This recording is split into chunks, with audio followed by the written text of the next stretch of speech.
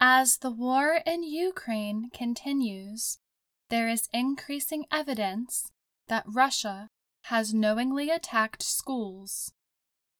Attacks on civilian structures are considered a possible war crime. The Ukrainian government says Russia has shelled over 1,000 schools and has destroyed 95. The Associated Press said the large amount of wreckage and damage is evidence that Russia knew that it was targeting schools. Recent attacks include a school in the eastern village of Bilohorivka, where a bomb destroyed the school. On March 3rd, School 21 in Chernihiv was bombed.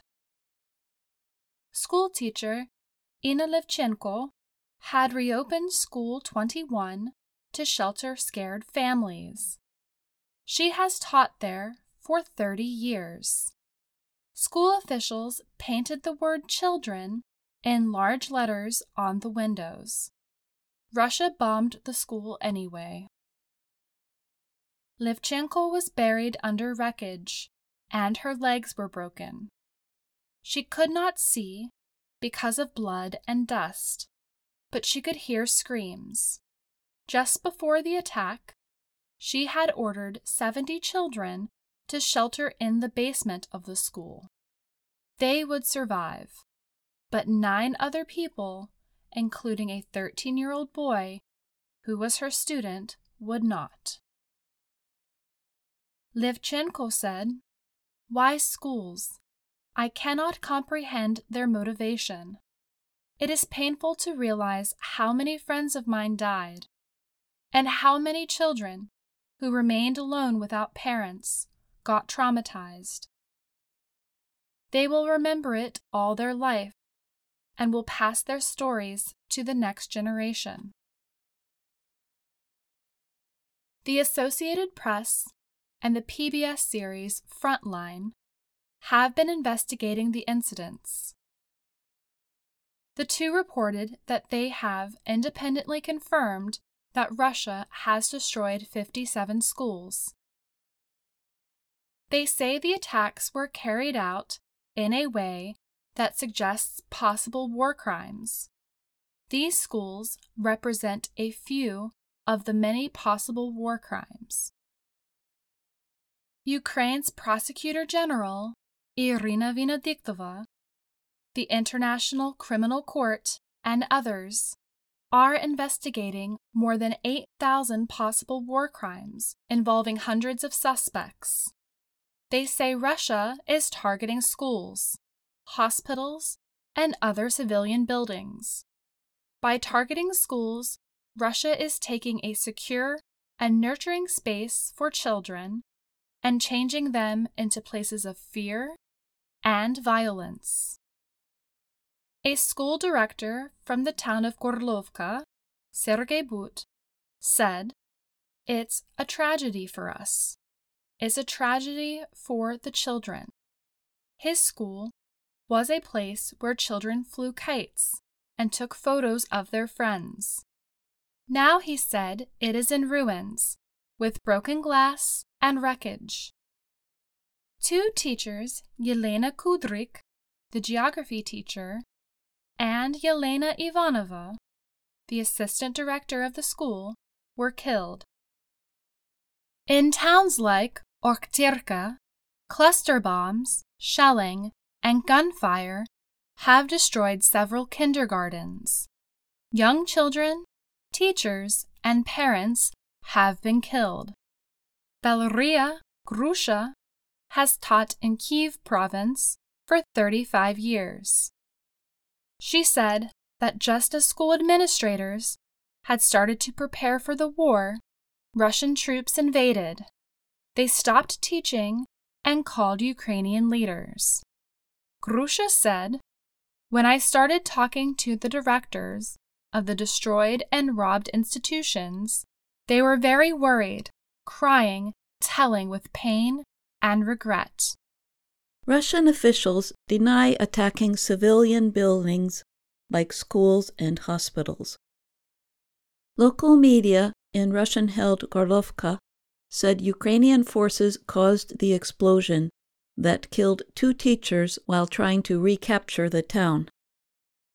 War crime experts say it will be difficult to prove the intent of the attacks, even with the destruction and killing of civilians.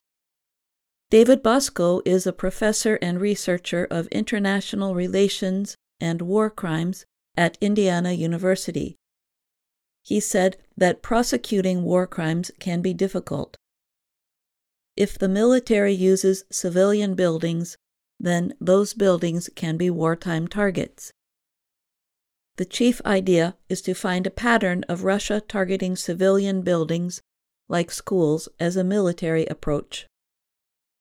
The more you can show a pattern, then the stronger the case becomes that this was really a policy of not discriminating between military and civilian facilities, Bosco said.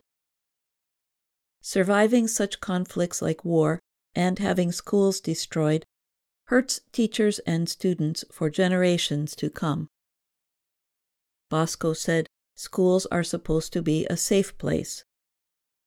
He said destroying that is, in essence, attacking the next generation. Abdulkafi Alhamdu is a Syrian teacher from Aleppo, Syria.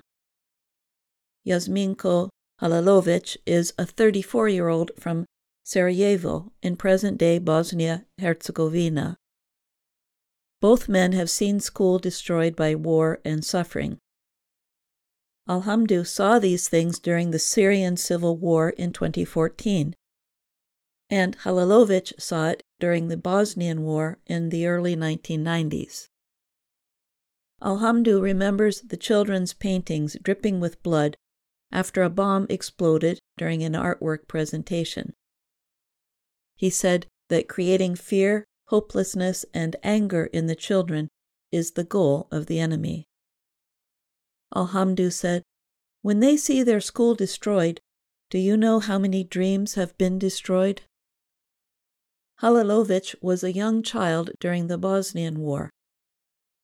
He also went to school in underground rooms. He has founded the War Childhood Museum. It records children's stories and saves objects from wartime. He has worked with displaced Ukrainian children since the start of the invasion of the Donbas area in Ukraine in 2014. He recently had to remove himself and his workers because of the current conflict.